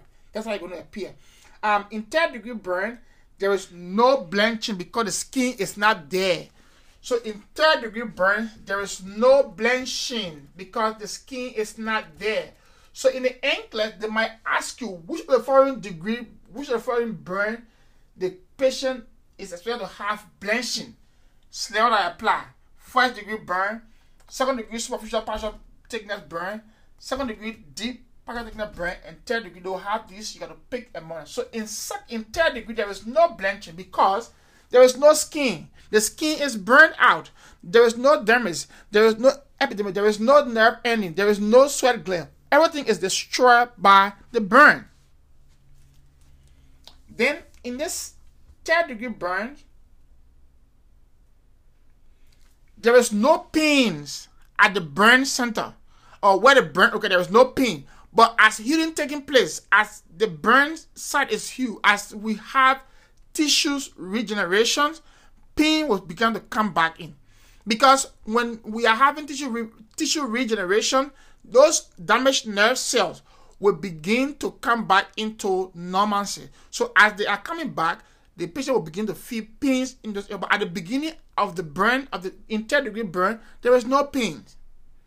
They will not have pains from the burn side. So as the healing taking place, then they will begin to have pains coming back in. The healing takes place within weeks to months. So this is not specified. It takes a longer time. Weeks to months, healing will take place. Now, in third-degree burns, there will be scarring.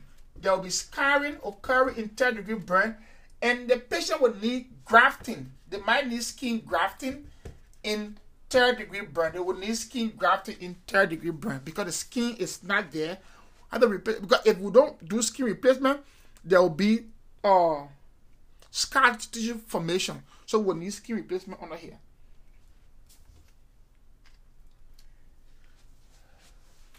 Then our last one will be the 4th-degree burn. We're almost done for the day. 4th-degree burns.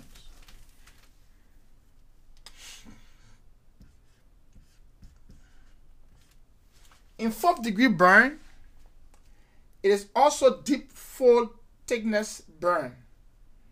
It's also called a deep thickness burn. So it's called deep fold thickness. Deep fold thickness burn. Deep fold thickness burn. This is just fold thickness. This is the deep fold thickness burn in 4th-degree burn. Under here is the worst one. Everything is burned. Everything. I mean the skin, the tissues, the bones, the fascias, the muscles. Everything gets burned in here.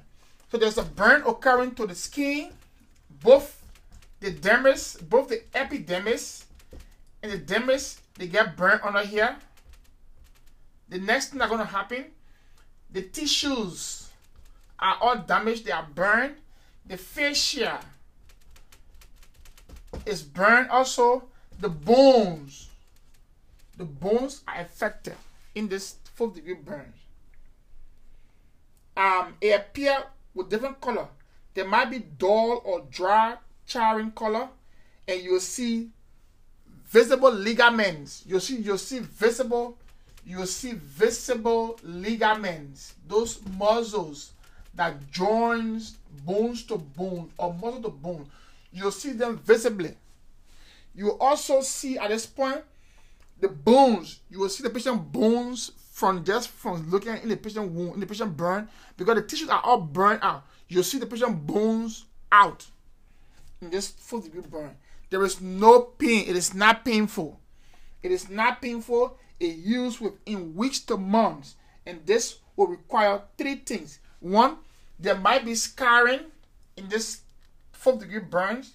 They might have scarring. Well, not might. There will be scarring. That's 1. Sometimes they will need amputation. They need to amputate that body part because it is useless. They will need amputation, and they're going to need skin grafting. They will need grafting. Grafting is needed in the case of 4th degree burn. That's what happened in 4th degree burn. Any question? So, you want to go to your book, look at these burns, make sure and know it very well. So, burns are classified according to minor burns, moderate burns, and major burns. That's how we classify burn cases. We have minor, major, and we have moderate burns.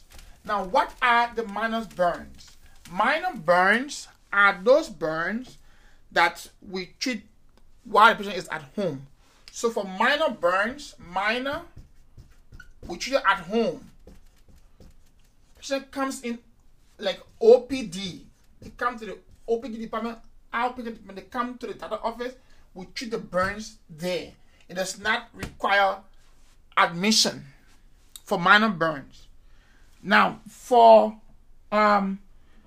moderate burns,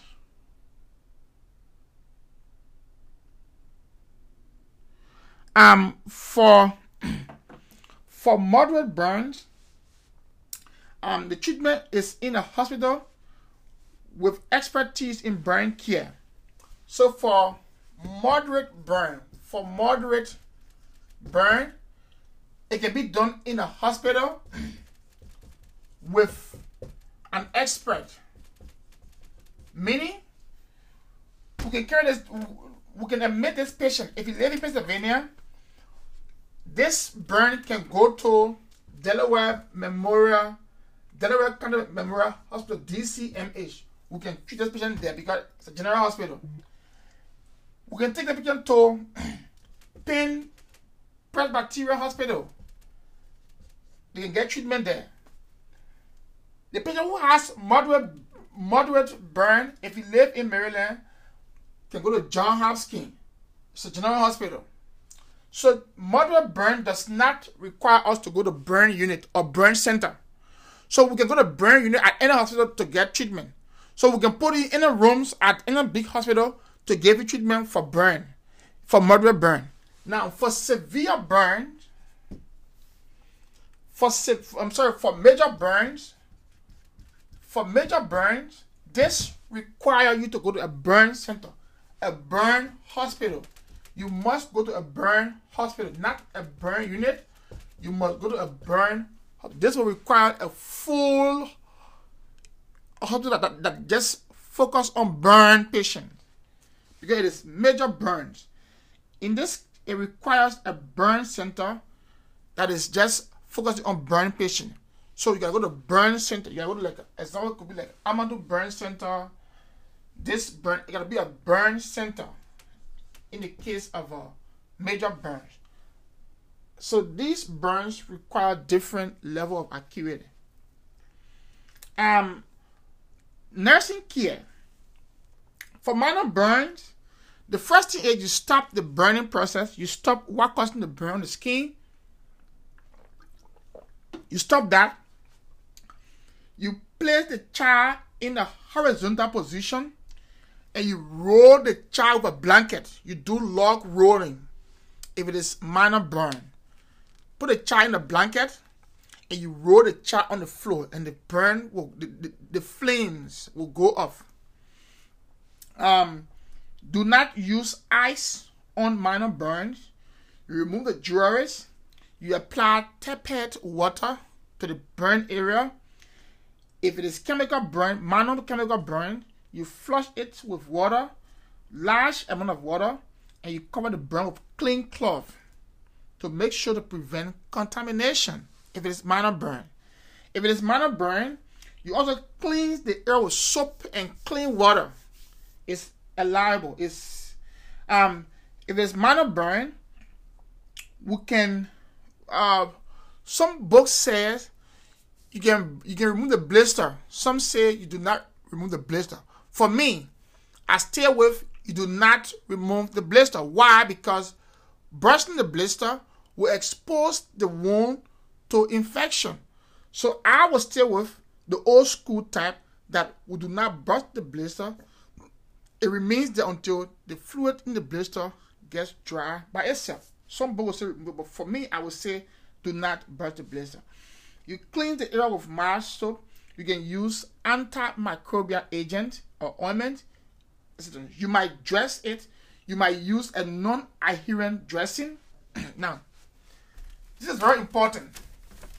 For minor burns, you can use non-adherent dressing. One, you can use this thing are in your book. Non-adherent dressing. Non-adherent dressing. DSG means dressing. Non-adherent dressing. We can use the hydrocolloid dressing. Hydrocolloid. If you don't know this, please know them. The kind of burns and the dressing you need to use, they are in the standard. They are there in an exhibit. In that book, they are labeled in the table form, and you gotta look at the dressing and know when they are required. Know the non-adherent. This you use the fine mesh dressing. Use the hydrocolloid dressing.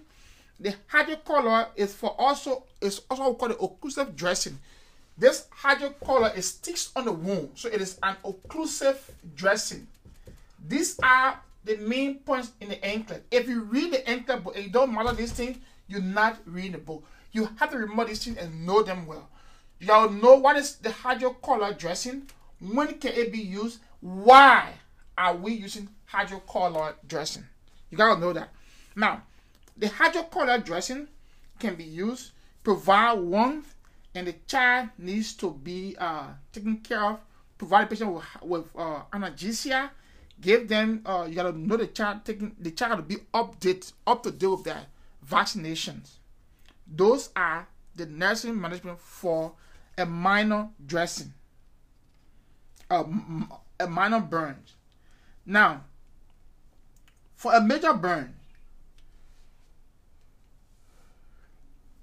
for major burns, let's look at major burns. So we say for major burns, they cannot be at home. For major burns, it needs to be at a burn center. Major burns. For major burns, we want to make sure we maintain airway and ventilation is the first thing, because major burn will interfere with the airway. We'll do airway and breathing, A and B, to improve C, circulation.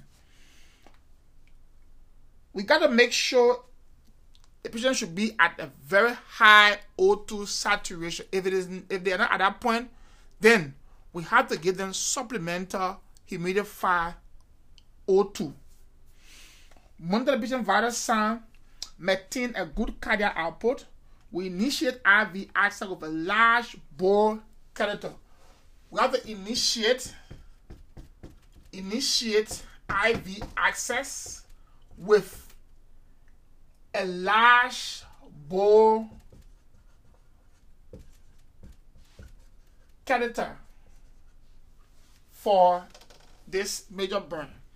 We got to make sure we do fluid replacement. For the first 24 hours, we got to do fluid replacement for the first 24 hours. Now, in the first 24 hours, we use isotonic crystallized, we'll use isotonic crystalloid solutions. Crystalloid solution, example is 0.9% saline. For the first 24 hours, we use isotonic crystalloid solution. Know what these solutions are. Example, you have 0.9% saline solution.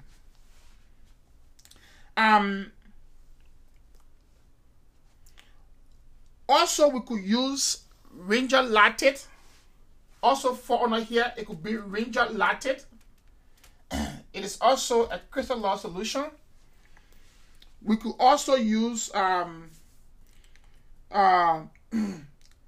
these are the solutions we use for burn recovery. So these are the crystalloid solutions. Now, we could also use the colloid solution. So these are crystalloid solutions. We could also use the colloid solutions. Now, examples for these color solutions are, these are the NCLEX topics you need to know. I will keep saying it as I'm going through them. For the color solution, you need to use plasma or albumin after 24 hours. So you need to use the plasma, the albumin after the first 24 to 48 hours. Because in the first 24 hours, we're using what? We're using crystallized solution. In the first 24 hours after the burn, we're using the crystallized solution. After the first 24 hours, we use the color solution, which include the plasma and the albumin. We use the plasma and the albumin after this period for burn recovery. We want to maintain a urine output of 0.5 to 1 ml per kg per hour. When the client gets burned, or to maintain urinary output of 0.5 to 1 ml per kg per hour, or every hour, 1 ml per hour. That is every hour. Every hour, we want to maintain a urine output of 0.5 to 1 ml per kg per hour. If the child is less than 30 kg, of a child who's less than 30 kg. So the child must maintain a urinary output of 0.5 to 1 ml per kg per hour if the child is less than 30 kg. This is important for the NCLEX. Very important for the NCLEX. Remember this very well. Now, we can also maintain urine output of 30 ml per hour. Urine output of 30 ml per hour if the child is above 30 kg. The child above 30 kg, the child needs to maintain a urine output of 30 ml per hour if the child weighs more than 30 kg. Be prepared to administer blood products in the case of major burns. Be prepared. You want to also monitor symptoms for septic shock and notify the doctor. The child who has who is in this burn condition, the child needs to be monitored for septic shock. Septic shock. I hope you know the symptom for septic shock.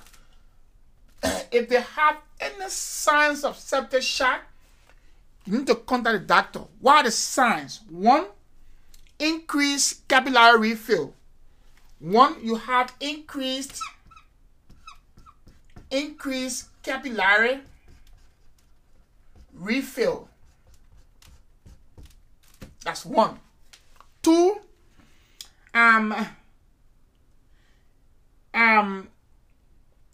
spiking fever. If they have spiking fever, gotta report it. If they have mortal or cold extremity, if they have mortal or cold extremity, you gotta report it. If they have decreased bowel sounds,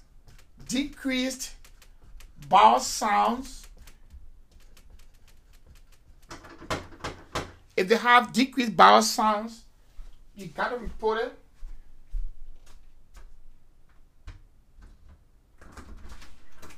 If they also have decreased bowel sounds, you gotta report it. If they also have tachypnea, meaning decreased breath rate, if they have tachycardia, meaning increased heart rate, you got to report these symptoms to the doctor, because these are symptoms of septic shock that needs prompt intervention. If they have alteration in sensation, meaning confusion, you got to also report that also. These are the symptoms of septic shock that needs to be reported when the patient have these signs.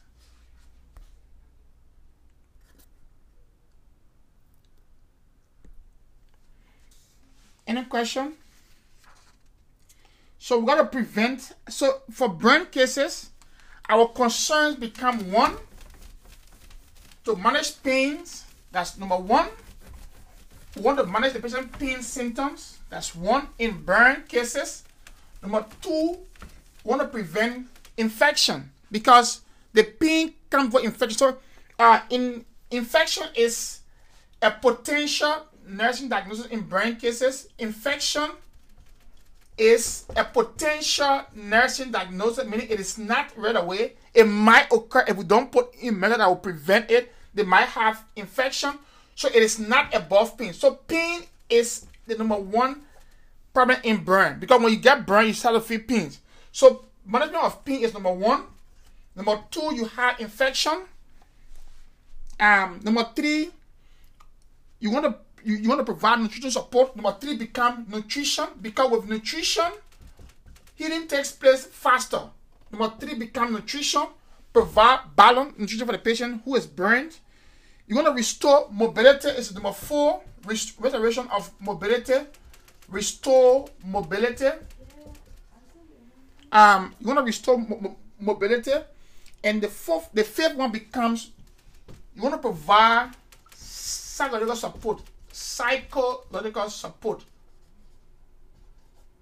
for the patient. These are the steps we use to provide patient with these to help the patient with these. We use this to help the patient. That's how we prioritize the patient needs. We want to help them. Now, in providing management of pains, you want to monitor the pains, provide medication for the patient who needs the medication. It could be opioids, it could be other analgesic medications. For infection, you want to use standard precaution. You want to use standard precautions when performing wound care. You want to restrict the planes and flour due to risk of contact with other toxic agents that might cause infection. You want to make sure you provide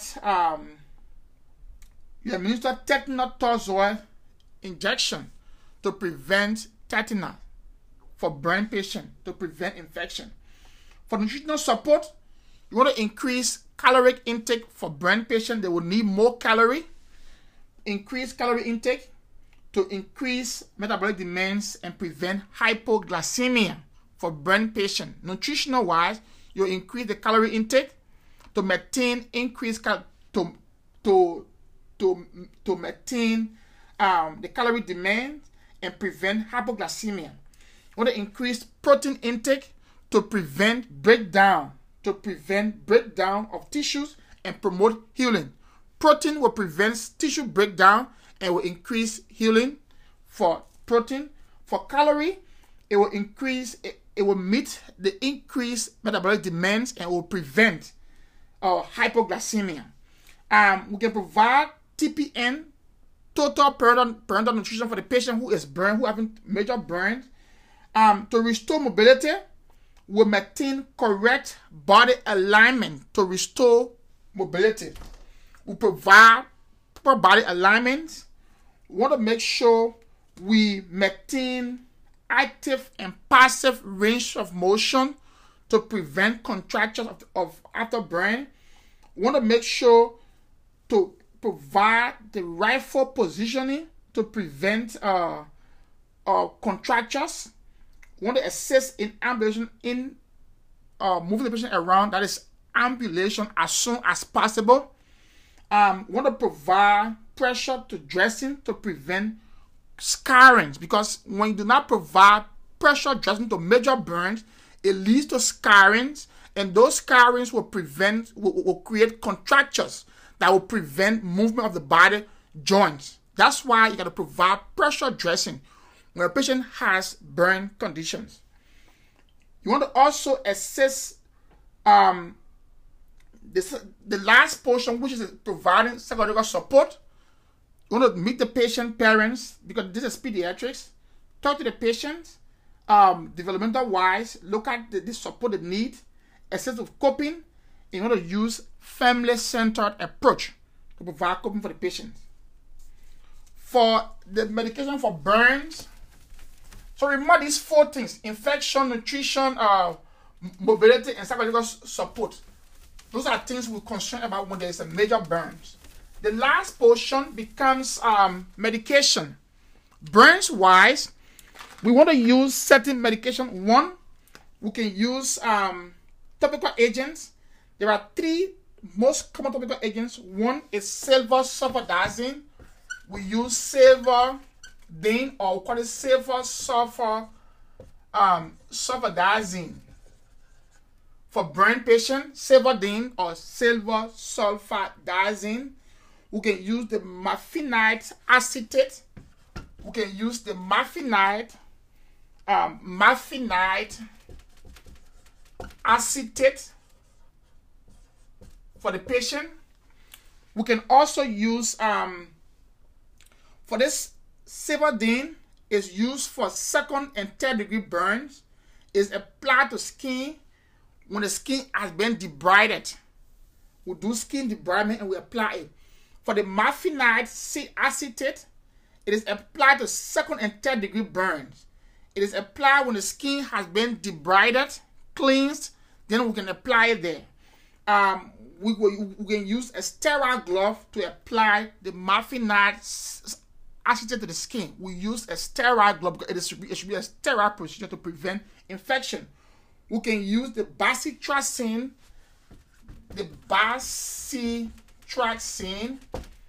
as a 3rd cream of choice to prevent secondary infection. This cream prevents secondary infection after burn. We can use other drugs like the morphine sulfate. It's an analgesia to prevent pains. We can use midazolam. We can use fentanyl. We can use propofol. We can also use we can use nitrous oxide. Can be used also. We can do wound care. We dress the wound of the patient appropriately. For the skin covering, I'm going to run through this very fast. We can use one for skin graft. There are different skin grafts we can use in this situation. One, we can use the allograft, allograft, ALLOGRAFT. We can use the allograft. The allograft is a human skin from cadavers. We use the cadavers, that is dead person's skin, to replace burned skin of a patient who got burned, cadavers, for allograft. We can use the xenograft. This is cadavers under here. It's important for the anklets, very important. Allograft is for cadaver. We use human skin, dead person's skin, to replace the human skin who got burned. We can use the xenograft. Xenograft is obtained from animals. So xenograft are animal skin. Example, you have the pigs. The pig skin can be used to do xenograft. Xenograft is for animal skin, like the pig, for partial thickness burn. For allograft, we use the full thickness burn or deep thickness burn. For xenograft is partial thickness burn, we use animal skin. We could use synthetic skin coverings. Example for this, we could use it for partial thickness burn. We can use artificial skin, meaning skin that was made in the laboratory. We could use artificial skin that are produced in the laboratory through chemicals. That skin could be used. This can be used to provide faster healing. So these are all skin coverings. We could use other permanent skin coverings like autograft. Autograft is the client's own skin autograft, meaning we take the skin from your buttocks and put it on your arm or your face. That is autograft. We use your own skin from other part of the body. We place it on where the burn occur. That is autograft. We could use a sheet graft. Sheet graft is SHEET, sheet graft. For sheet graft, we could use the sheet of the skin used to cover the wound. We could use that skin to cover the wound with a sheet of a skin. We could use a mesh graft, M-E-S-H, a mesh, M-E-S-H, mesh graft. For the mesh graft, it is used, we place a measure of the skin, fine mesh skin work, which will allow to have a larger area of the skin when there's a larger area of the skin burn. We can use all these things to provide for the patient. Those are, I guess, the most important thing that we use in the skin graft. Any question?